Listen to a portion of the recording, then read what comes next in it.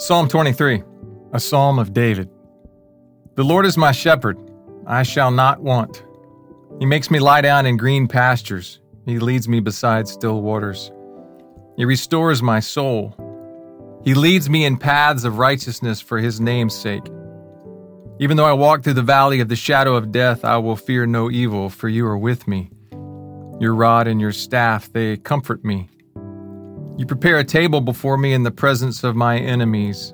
You anoint my head with oil. My cup overflows. Surely goodness and mercy shall follow me all the days of my life, and I shall dwell in the house of the Lord forever.